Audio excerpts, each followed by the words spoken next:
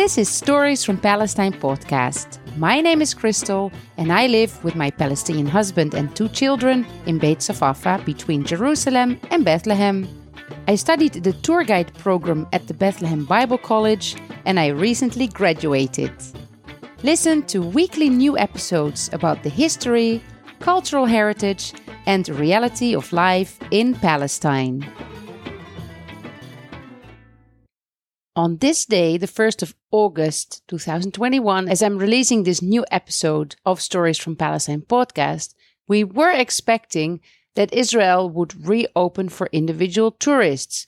But recently they have decided to postpone that until further notice. So we still don't know when individual tourists are going to be allowed back into the country.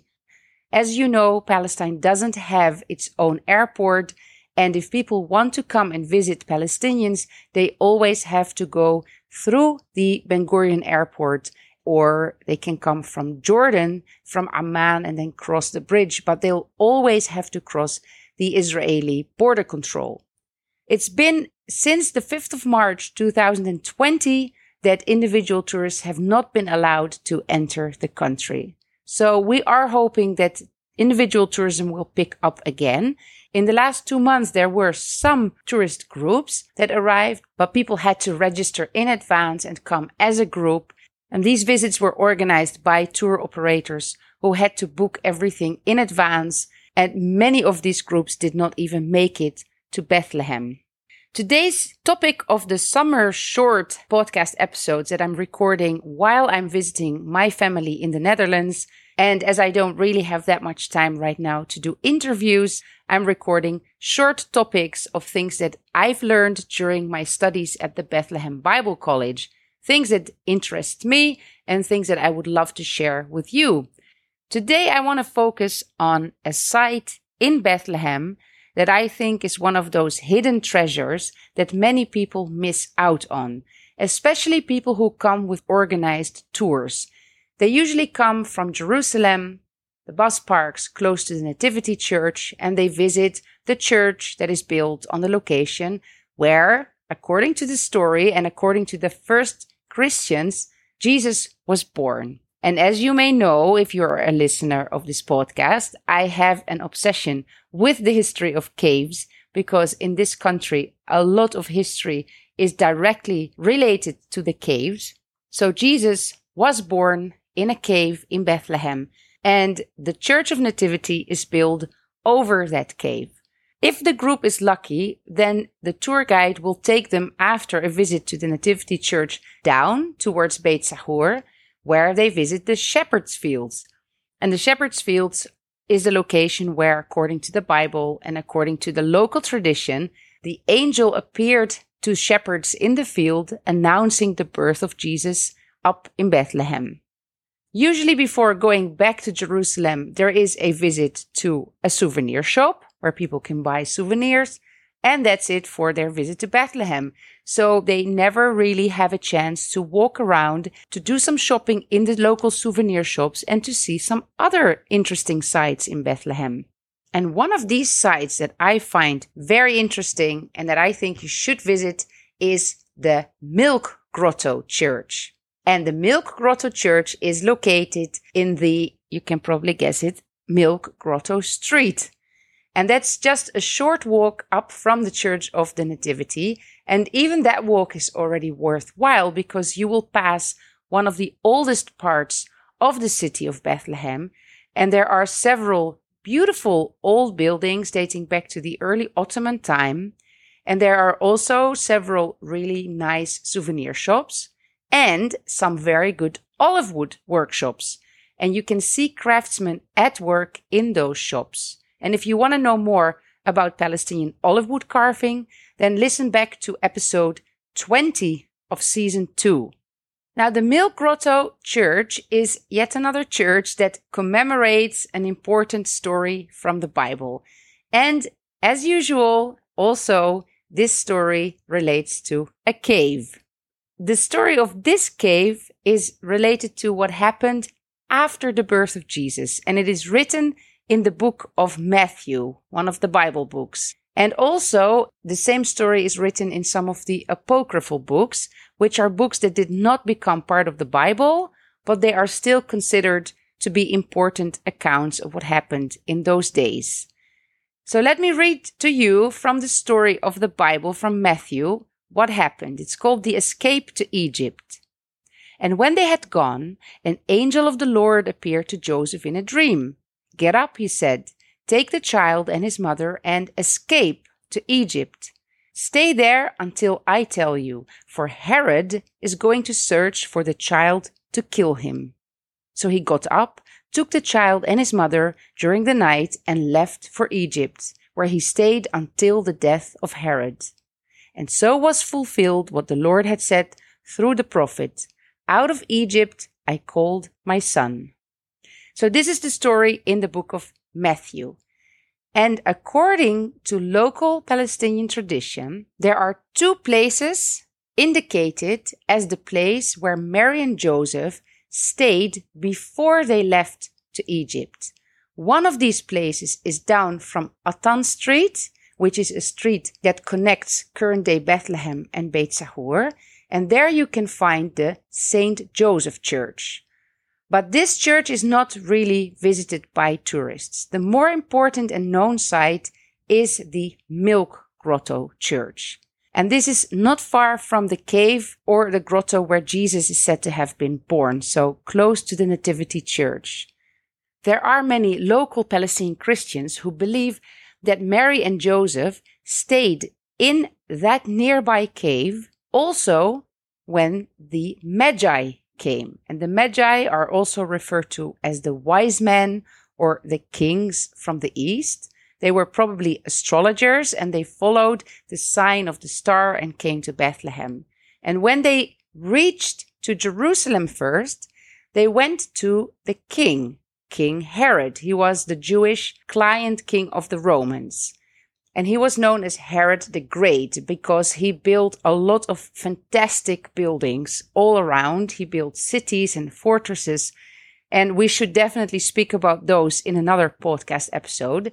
He was also a very jealous man and a very paranoid man. And Herod the Great even had some of his own children killed. His own wife, Mariamne, and his mother-in-law were killed. He was always afraid of treason and afraid of being cheated. So when these men came from the east and approached him to ask him if he knew where the new king was born, he was furious. Who was this baby that they were talking about? Who was that baby that they considered to be the new king of the Jews? But he was smart and he didn't show them that he was angry or that he was afraid. He told them that if they found this boy, that they should come and tell him where he was so that he could go and worship him too. And obviously he didn't intend to do that. He wanted to get rid of the boy, but he remained calm from the outside.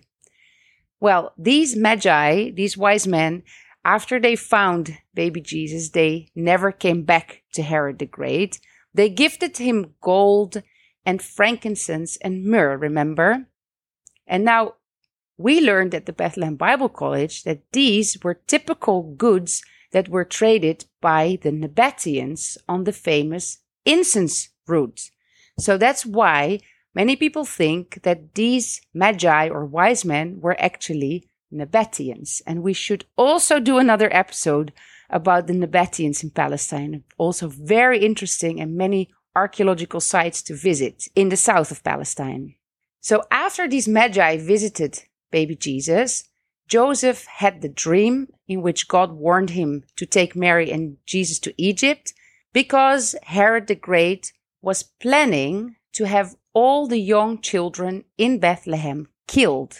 This story is only found in one of the Bible books, in the book of Matthew, and I will read it for you. When Herod realized that he had been outwitted by the Magi, he was furious. And he gave orders to kill all the boys in Bethlehem and its vicinity who were 2 years and under, in accordance with the time he had learned from the Magi. Then what was said through the prophet Jeremiah was fulfilled. A voice is heard in Ramah, weeping in great mourning, Rachel weeping for her children and refusing to be comforted because they are no more. And that is a prophecy from the Old Testament that he is referring to. And this story of the killing of the innocents, as it's called, has been an inspiration for many painters, especially during the Renaissance. Paintings with a lot of people, a lot of nudity, dramatic scenes, dramatic facial expressions. You can just Google the massacre of the innocents in paintings and you will see a lot of examples of that. But now, what is the story of the Milk Grotto? So local Palestinians say that before Joseph took Mary and Jesus to Egypt, she decided to nurse baby Jesus. And while nursing him in this cave, a drop of her mother milk fell on the ground, and then all the stones inside the cave miraculously turned completely white.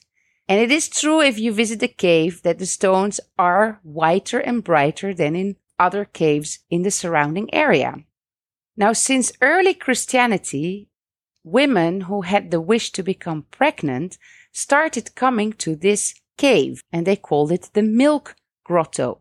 And they used to take some of the white stone and then use it as a powder to mix it with water and to drink it as a sign of their belief that they would become pregnant by the grace of God. And until today, women come and take from this stone. And I even have a personal testimony, though I have to admit that I am not a religious person.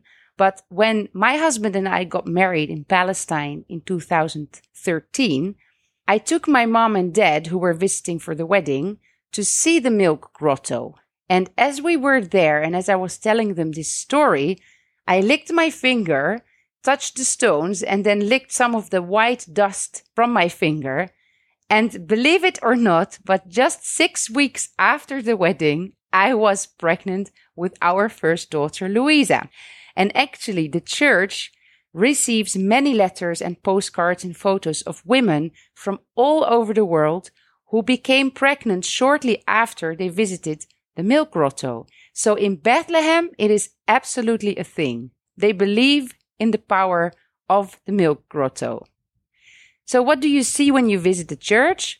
It has a beautiful entrance on street level, and then there is a stairs that goes down into the cave. The facade is made by a local architect. His name is Isa Hasboun and his wife Helena, and they vowed to Virgin Mary that they would embellish the church with a pretty facade. And this was in 1935. And if you look at the front gable, it is a clear mixture of different styles, the Oriental style and the more Western classic decorations with the arches and columns with capitals. And the stone that he used is a local stone quarried in the area of Beit Jala called the Shleibi stone. It's a reddish color. And in the middle, we see a picture of Mary nursing baby Jesus. And then on the left and right of the entrance, on the columns, we see 2 reliefs with the story of the angel telling Joseph to flee, and then a depiction of them fleeing, Joseph, Mary, and Jesus, on a donkey towards Egypt. So once you go through this entrance facade, you go down the stairs and you arrive into the grotto. And the stairs have been inlaid with beautiful mother of pearl that was brought in from Jeddah in Saudi Arabia. When you reach down in the grotto, there are several areas and several niches with statues of Virgin Mary nursing baby Jesus. And there's also a place to have a ceremony or a service. And then around the corner, there is an area where the sisters of the perpetual adorers of the Blessed Sacrament pray 24 hours per day. And these sisters, they pray in shifts at a special altar that you can see when you are standing behind a glass window. So you're looking down onto the chapel and you can see the nuns who are praying. By the way, the very first church that was built on this location was a Byzantine church dating back to the 5th century. And in that time, it was not called the Milk Grotto Church yet. It was called the St. Paula Church. Now, who was Paula? Paula was a woman who lived in Bethlehem, and she was a great supporter of Saint Jerome. And Saint Jerome is the first one who translated the Bible from Hebrew language to the Latin language, the Vulgate. And he translated it in a grotto, in a cave under the Church of the Nativity.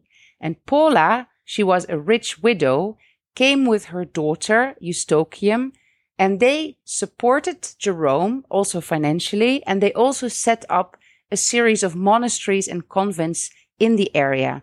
So she may have donated for this first Byzantine church, and that's why they named it after her, the Paula Church. That church may have been destroyed by the Persians in 614. They destroyed most of the churches and monasteries in the area. And then in later time, the Crusaders built a new church. And that church survived until the Mamluk time when it was destroyed. And the current building that you visit is a reconstruction dating back to 1872. So that's the 19th century with the facade renovated, as I said, in 1935.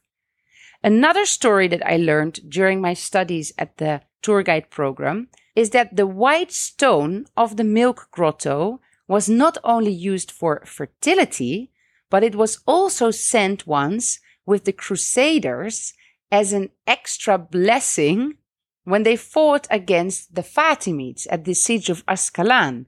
This was in 1153. And the bishop at that time, Gerard III of Bethlehem, he brought some of the stone from the Milk Grotto to support the Crusaders, and they defeated the Egyptian Fatimid army and they took their fortress. Now, you may know that the majority of the Palestinian Christians is Orthodox, and that many of the Christian churches and holy sites are divided between the Orthodox, the Latins, the Catholics, the Armenians, and some other Christian denominations. But the Milk Grotto is property of the Catholics, the Franciscans. So it is not shared with the others according to the status quo. That includes 9 sanctuaries in total.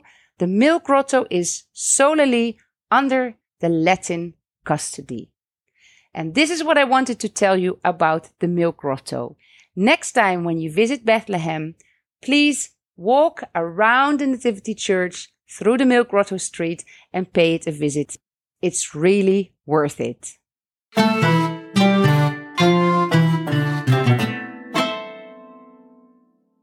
Thank you for listening. If you enjoy the podcast, please tell others about it. That is very helpful to grow the podcast audience. You can connect on Facebook, Instagram, follow the YouTube channel, and sign up for the weekly email reminder with a link to the new podcast episode. Use the link in the show notes. You can also use that link to visit my Ko-fi page, where you can support the podcast with a donation. The podcast is free of advertisements, only because of generous donations of listeners. And that's it. I hope you will tune in again next week.